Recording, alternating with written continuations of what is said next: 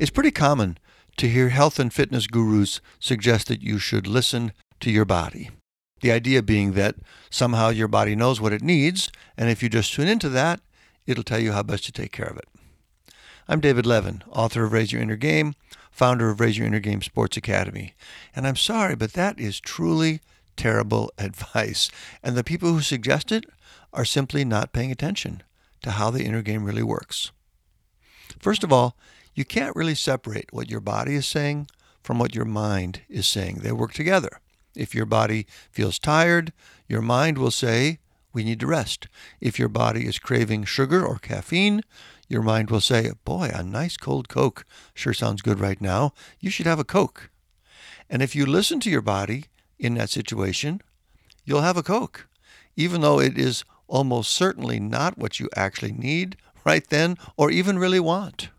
So that is the problem with listening to your body. Most of the time, what it wants is simply not in line with what you want for yourself. And this is especially true as an athlete. Chris Bosh, the Hall of Fame NBA star, speaks to this in his book, Letters to a Young Athlete. He says, when you're tired and your mind tells you you ain't got nothing left, it's lying, because you do.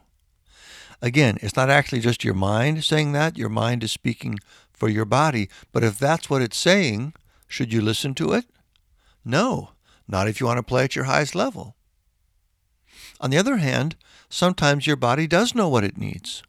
Bosh adds this later in the book. A while ago, I told you how important it is to know when to ignore your body's distress signals and push through the pain. And yeah, that's part of being an elite athlete. But so was understanding when to shut it down and let your body recover. How do you know the difference? Well, for the most part, you just know. If you practice hard enough and get enough experience in pushing yourself up to and past your limits, you'll know what tired and sore feels like.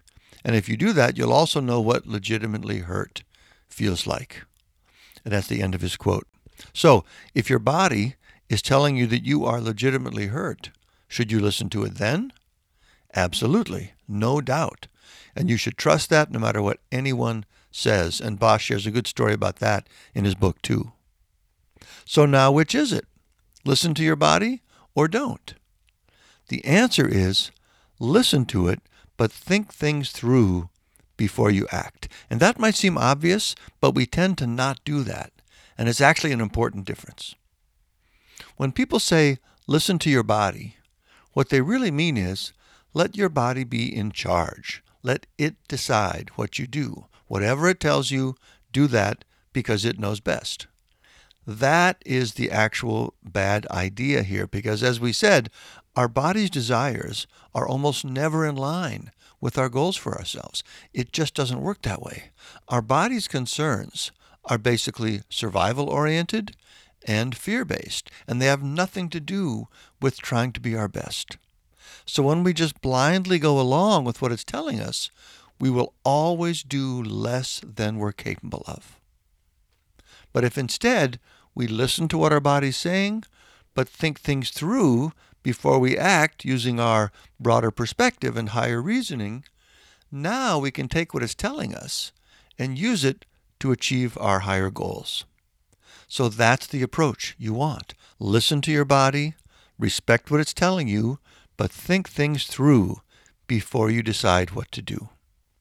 If your body says, let's have a Coke, rather than just going along with it, stop and think, do I really want that? Most of the time, your answer will probably be no. Water or something else would be better. And sometimes, maybe you'll decide you really do need some caffeine, and that's fine too. Whichever decision you make is fine as long as you make it, rather than letting your body be in charge. The take-home message here, and this is just so powerful for your mental game, is that your body is wonderful and strong, and you love it, and you'd be nowhere without it.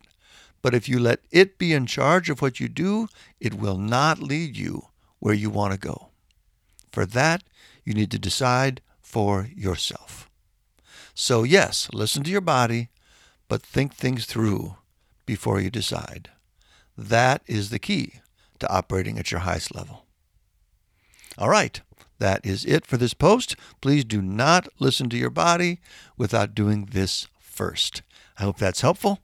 Please do ask a question or post a comment. Let me know what you think. To hear about future posts when they come out, add your name to our announcement list. We'd love to have you join us. Also, check out the podcast and our Facebook page.